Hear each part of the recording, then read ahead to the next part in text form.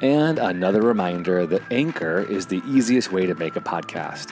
It gives you everything you need in one place and it's free. You can use it right from your phone or your computer. They have creation tools so you can record and edit your podcast so it sounds great, and they'll distribute your podcast for free. So you can hear it on Spotify, Apple, Google, and many more. Just like us here at Bravemaker.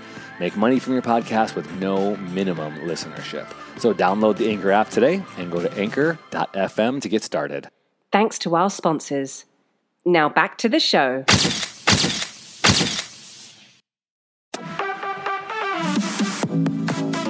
Stories, scripts, and conversations with creators.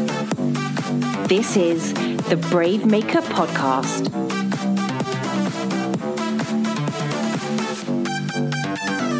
Welcome to the Bravemaker Podcast. This is episode 21. I am Rebecca Amosa. And I'm Tony Gapistone. And you hear our British voice every podcast saying scripts, stories, and conversations with creators. Well, this is the first one we're actually going to have a script. Yay! Right? So part of the goal we had always talked about was we wanted to do table reads.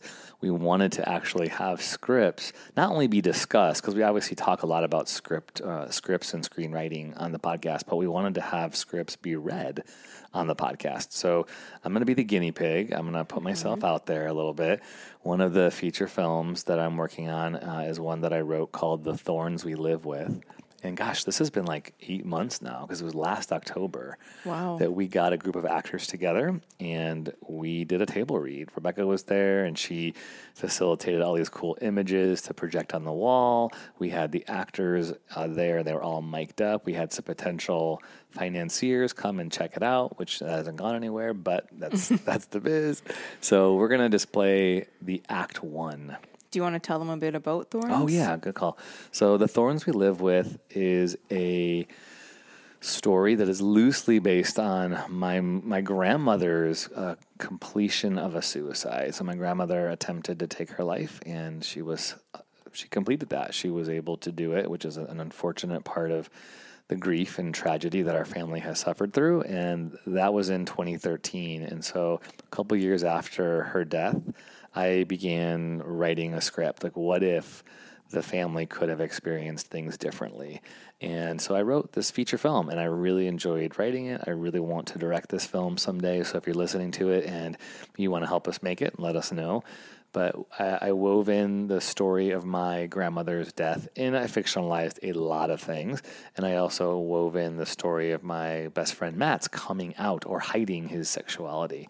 And I wove it into sort of a dysfunctional family dramedy called The Thorns We Live With. So you're going to hear 20 minutes of it, and so it's basically the first act of the film.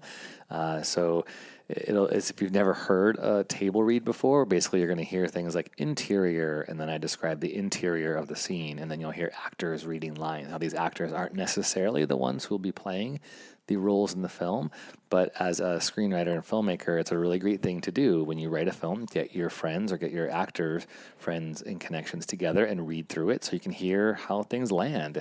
Does that work? Does that joke resonate? Does that line sound believable? What doesn't work? And so this actually helped me. I did a whole rewrite after we did this table read of the film because I found things that were great and things that were not so great. So you'll get to hear the first rendition actually, we did 3 different table reads, but this is a rendition of The Thorns We Live With.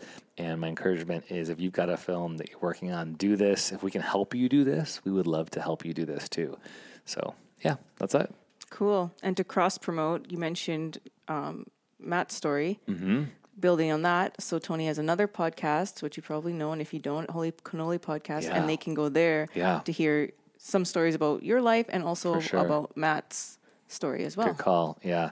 So my friend Matt, he's the one who inspired the character of Charlie in the film. So when you meet Charlie, you will get to know a little bit of my friend Matt's story. Again, some of it's fictional, a lot of it's fictionalized, but I'll put some links in the show notes so you can learn about Matt, how this is how it works, right? The creative process. You get an idea and you kind of steal all these other things from other parts of your life and create it, you know? Have you ever had anybody upset with you because they recognize, hey, that might be about me? Not yet, but knock on wood. I had to tell my mom that, because my mom is in the film in a different way, and other family members, but I did like composite characters, if you will. So like my brother, I have a real biological brother. He's not in the film. He's like, why am I not in the film? And I said, well, I took character traits of you and I put them into me, and I did other things, and I put some character traits of you into other characters. So that's a whole thing when you're screenwriting, is you can't, people often say when they're screenwriting, like, this is exactly how it was, and they'll get feedback. Well, that doesn't work, because sometimes real life does not translate to film. You've got to fictionalize stuff. You've got to remove certain characters. Sometimes there's too many characters to follow, and that could be the case for this film too. I don't know. But you've got to be able to be willing to like edit your real story so that it can project onto the screen and actually work as a film, because you only got 2 hours. You know what I'm saying? You can't put every single thing that happened in your real life into a film. So that was definitely something that I've learned. And yes, at this point, nobody has been angry at me, but that might happen eventually. We'll see. I don't know. And something I've learned, so in the filmmaking process, executive producers are usually the ones that fund a film. Right. So listening to Thorns, if there are any people that would like to take on the role of executive producer, get in contact with us. Yeah. And I think that's the hope when we show other scripts as well. If there are people out there that hear a script and think, I want to be involved in this project, make sure to reach out and we can get in contact with the writers, directors, whoever's making it. Yeah, it's a cool thing. We just shot a short film last week called Humble Pastor Will, and we had somebody become the executive producer.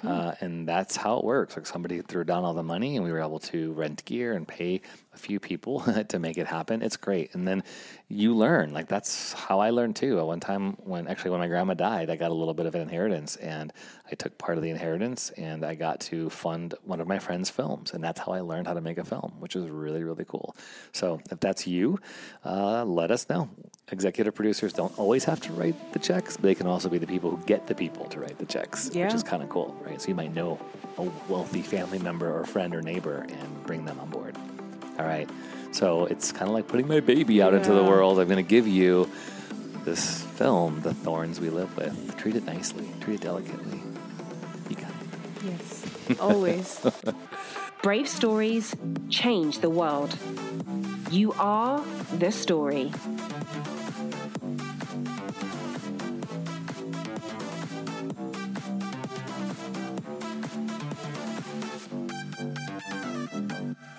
My name is Tony Gapistone, and you are about to hear an audio recording of my feature film script called The Thorns We Live With. I got together some friends to read through the whole thing, and we put some sound and some music to it. And let me give you the log line before we start. A wealthy landscaping family, the Hatchets, reluctantly reunite over Thanksgiving weekend, only to discover their mother's attempted suicide has left her in a coma.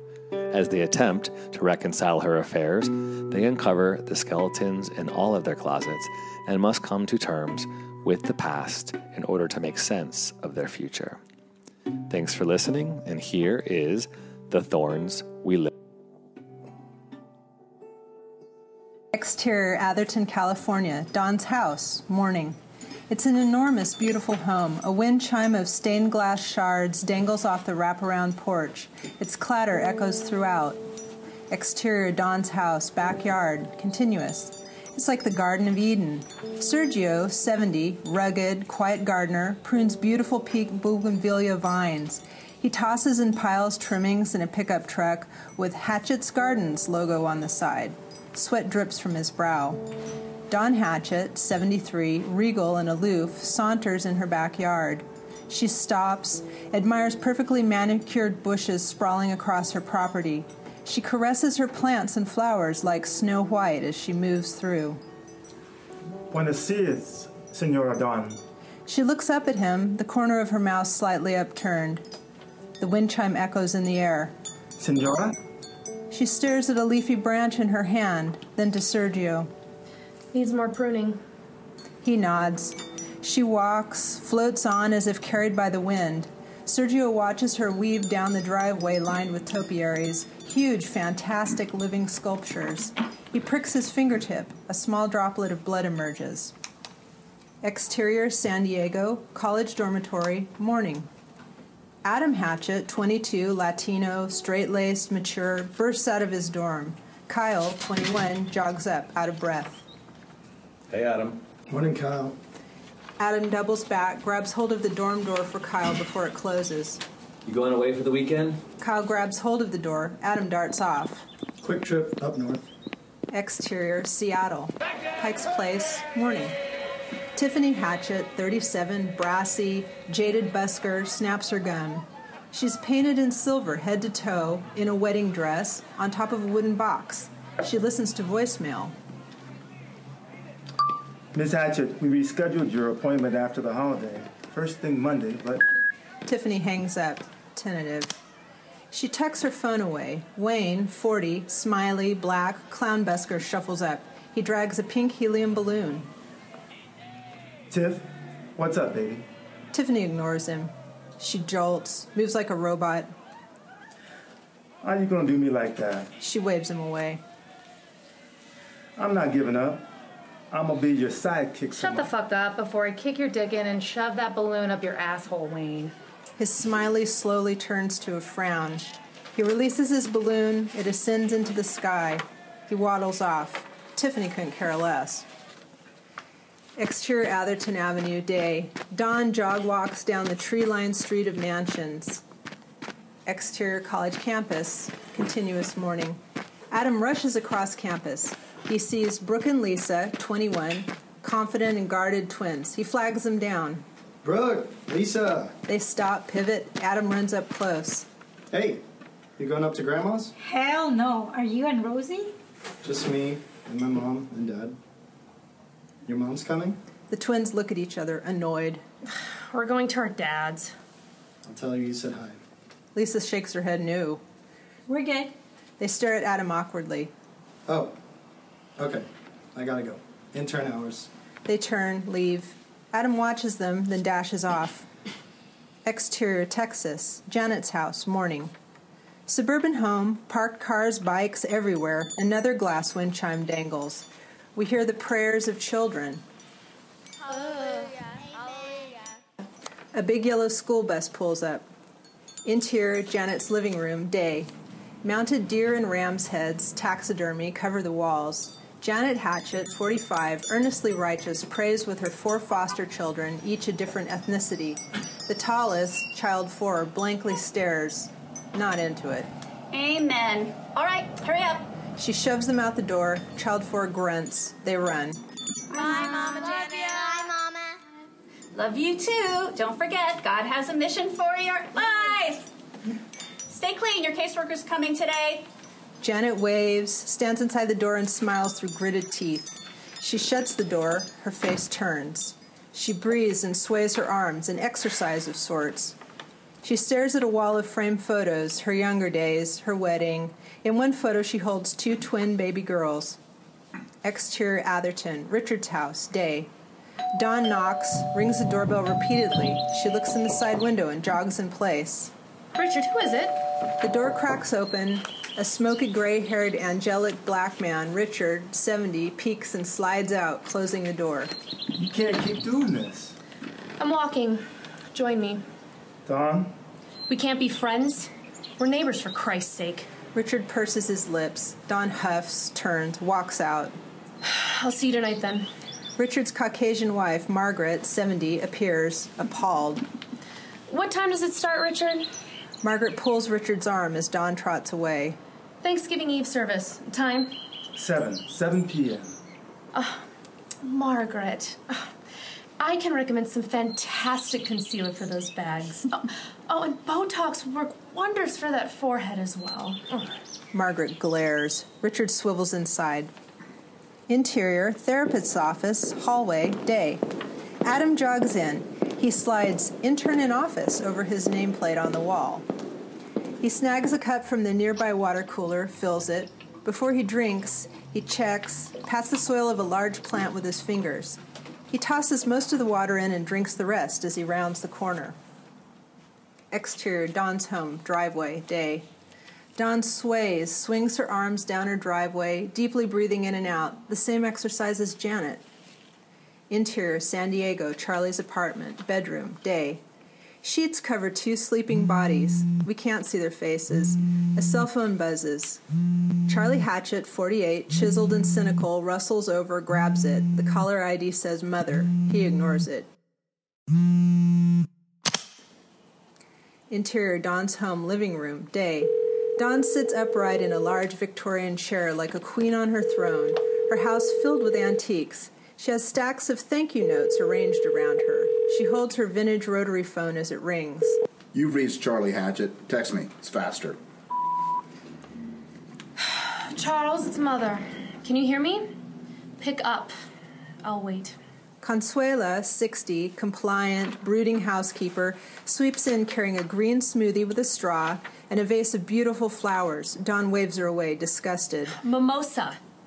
Consuela places the vase on Dawn's desk and swerves out of the room as fast as she came in, holding the smoothie.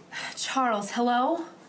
God, Consuela's making the turkey. I need you to bring that amazing dessert that you made, the fruit tart. She glances over the wall of framed photos. Janet holds the twins, Charlie's wedding, Adam, and others. And tell that voluptuous wife of yours I've got the same bikini she has. Consuela found it at Nordstrom's. Oh, and I walked today, still maintaining my ideal body weight. Charles, look, I don't trust answering machines. Look, call me. Love you, darling. She hangs up, grabs a pen, methodically writes on paper what looks like a house floor plan next to her handwritten addressed envelopes. She slides a note into an envelope, licks it shut. She scans her handwritten phone and address list. Among many names, Dr. Thomas, Janet, Charles, Tiffany, Brooke, Lisa, Church, James. Turlock address only.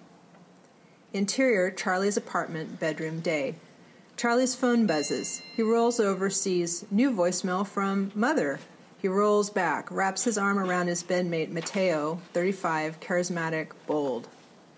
Exterior, Seattle, Pike's Place, day. Tourists gawk at Tiffany. Some toss cash at her.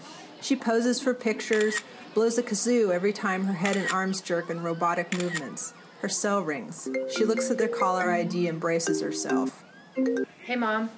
Tiffany, darling, you know I don't enjoy that word. Did you get the ticket for my travel agent? I'm really busy with work. A simple thank you. That's fine. Don't forget sunscreen, dear. I'll send Sergio to pick you up. Yeah, I'm not coming. Look, this could be our last time together. My clock is ticking. Stop. It's been 15 years. You owe me, sweetie. Your guilt trips don't work. See you tomorrow. Safe travels. Click. Dawn hangs up. Tiffany stares at the phone. She shakes it off, deeply inhales, then exhales. A tourist filming her is annoyed. Get off your phone! Tiffany flips the finger. He throws his coffee at her. Splat. It drips all over. Asshat. She looks at the other gawkers. Move on or pay up, jerk faces. Interior, Janet's house, kitchen, day. Janet slumps at her table with an open Bible and her bowl of cereal untouched, staring at a plane ticket. She stands, tosses her bowl in the sink, and opens a cabinet. Hi, coffee's ready. Jumping in the shower. Exactly what she wanted to hear. She pulls a hidden flask, swigs. Her phone rings. She jumps at the loud, obnoxious Hallelujah chorus ringtone. Oh, shit. She tucks the flask in the cabinet, looks for her phone. The mounted animals on the wall peer down at her. She fumbles, lifts piles of papers, books, and finally pulls the cell from her purse. She stops, sees the caller ID, clears her throat and sweetens her voice. Mother! Oh, you sound tired. Did I wake you? I've been up since 5 a.m. All right, well, I won't take no for an answer. Mother, I can't get away. These kids need routine. It's They not good. need college tuition, and I'll cover it. Mother. We're not guaranteed tomorrow. Stop it. Have you talked with your brother? We text. You know his marriage is on the rocks. He's a big boy. Don't worry about... is unbecoming. How's Consuela? God, I refuse to eat her god-awful green bean thing. Are you doing red or white these days? Janet stares at the 12 steps hanging in her kitchen. Step 10 is highlighted. Continue to take personal inventory and admit when we are wrong. Neither. Well, I'm expecting the twins. They never return calls or send thank you notes when I mail them checks. Your 4 new grandchildren would love to meet you. We all could come. Look, I need to talk about my will. Mother, not again. It'd be better off if I were dead. Stop it.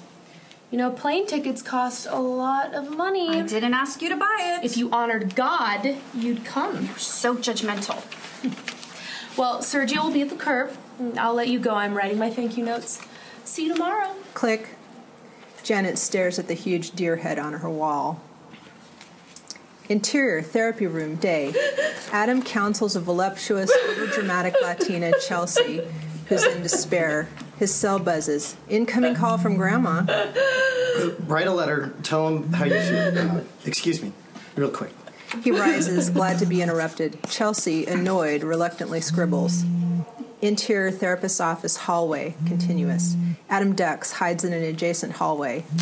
Grandma? Adam, darling, your father isn't answering his phone.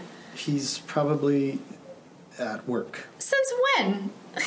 And what about your mother? God, is she fooling around? Grandma. Look, have you talked with your cousins? I've gone through a lot of trouble to plan this weekend. I haven't seen them, no. Look, I want you to have my spoons. Adam rolls his eyes. Maybe Aunt Janet wants them? Look, my spoons are antiques. They shouldn't be used to shovel cereal. Plus, your name's on the plaque. Yeah, I'm at my internship. Your Aunt Tiffany is maniacal. God, can you prescribe her something? She's coming? Look, I'm not a monster. Wow. Okay, I know I haven't been a good person. You're trying. That matters. I'm tired of trying. Anyways, I love you, darling. I'll see you tomorrow. Be on time, because you know I hate tardiness. Click. She hangs up. Adam sees the same plant he watered. Interior, Charlie's bedroom, day. Charlie listens to his voicemail. And tell that voluptuous wife of yours I got the same bikini she wore last year by the pool. Consuela. He deletes the message. A text message chimes in from Adam. Dad, what time are we driving up tomorrow? Suddenly, Mateo, Charlie's lover, slips out from the covers, wraps his arm around him, kisses his neck. I have to go to work. Charlie turns toward them. They kiss. Stay. Mateo hesitates, smiles, but rolls out of bed. Shower with me. Charlie watches Mateo saunter naked into the bathroom. Mateo, I have to drive up to the bay to see my mother tomorrow. Mateo starts the shower water running. Oh, should I make my tart again? Mateo pokes out of the bathroom, brushing his teeth. Charlie hesitates, then shakes his head no. I'm sorry. Mateo's face turns. I can't do another holiday alone. I won't do it. Mateo whips back into the bathroom. Charlie sinks, closes his eyes, slowly inhales, then exhales. Interior therapist's office, day. Adam, eyes closed, slowly exhales. Chelsea sobs. I won't do it. I can't fake it through another holiday. Adam rises, walks to her. He sits close, hand on her. Look, I'm not going. It's not a good time to make rash decisions. Whose side are you on, Adam? I want to help everyone. Chelsea stands, quickly gathers her things. What about me? I'm trying, Mom. Well, try harder. She bolts out, slams the door. Adam exhales. Exterior Atherton Church Building, night. The silhouetted building is dark, but light pours out through stained glass windows. A choir sings. Interior church, continuous. Dawn sits in a pew, fiddles with her Thanksgiving bulletin. The choir finishes the song. The church people clap. Margaret flashes a cheesy smile to everyone, except her face turns when she sees Dawn. Richard, the pastor, steps in the pulpit. He avoids eye contact with Dawn.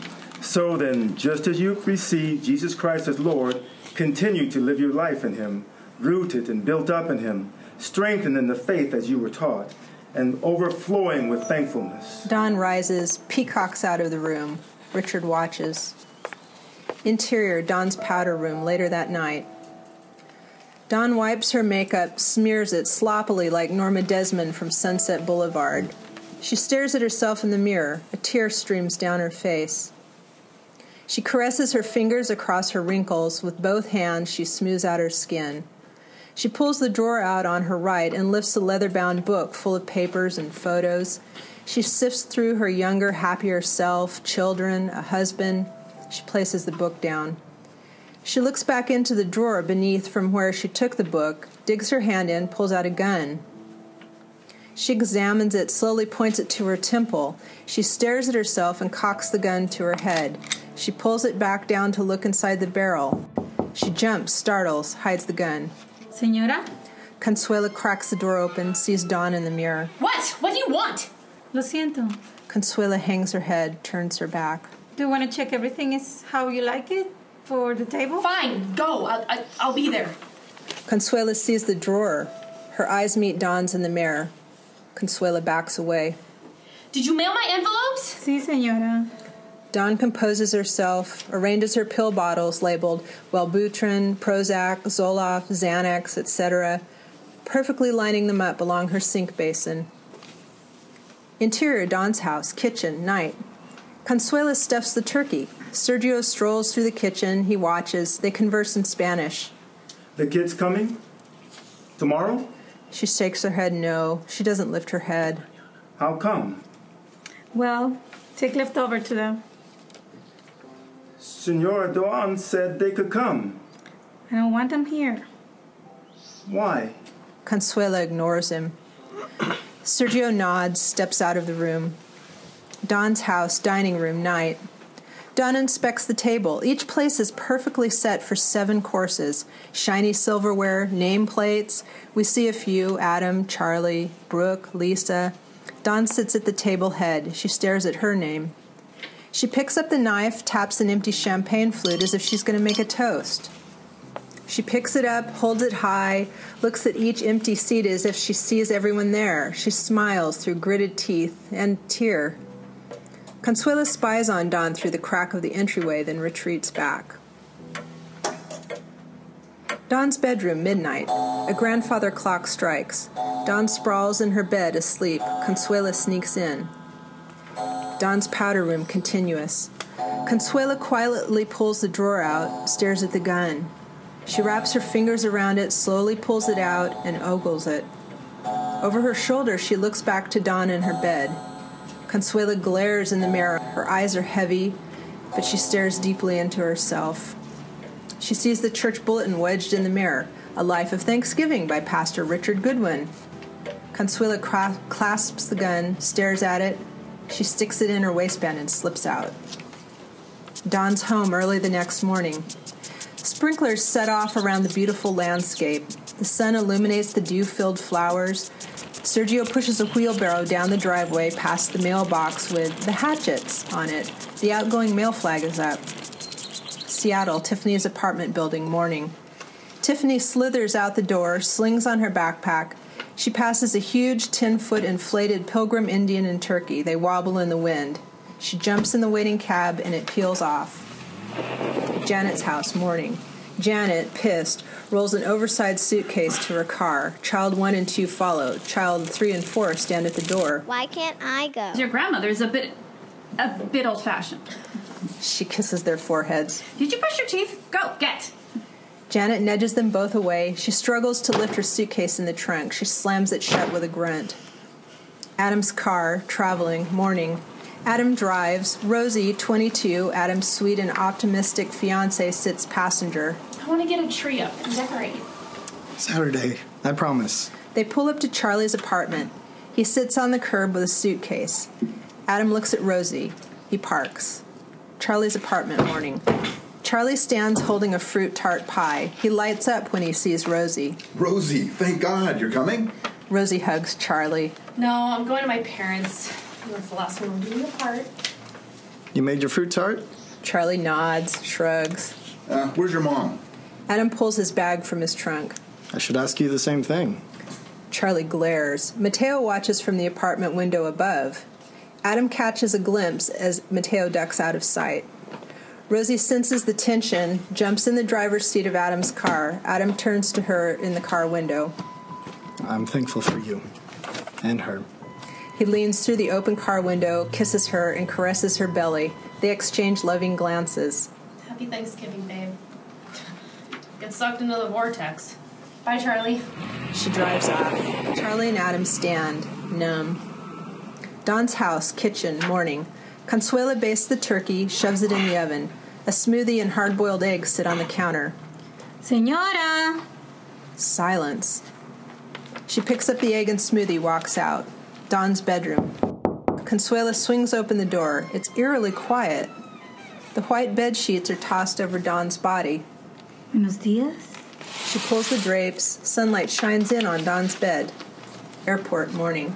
Tiffany, chomping gum, stands on the curb.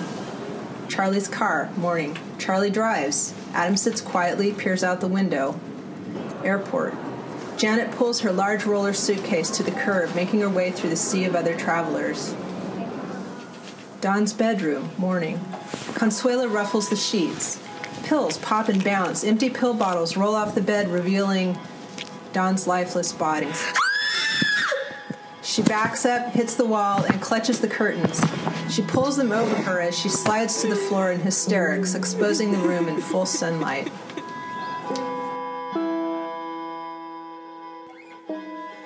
And that's the beginning of my story, the first 20 pages. I have 118 pages fully written and developed. I've been working on this script for about 2 years. At this point, I am looking for producers and investors. If you would like to invest into this film and help partner to produce it, please let me know. My phone number is 650-743-4547, and you can email me at tony@bravemaker.com.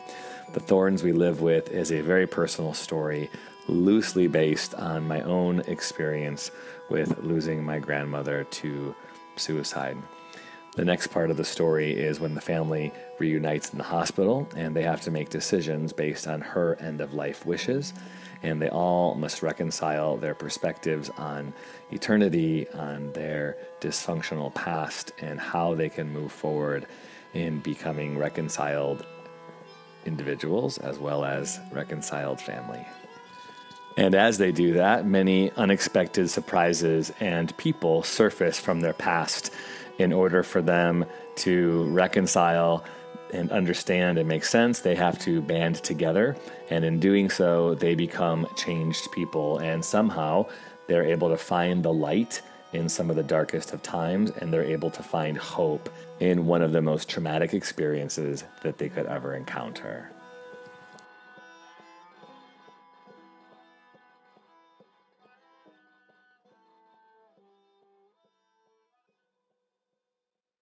Bravemaker is a 501c3 non-profit organization. Our work is funded by generous patrons like you.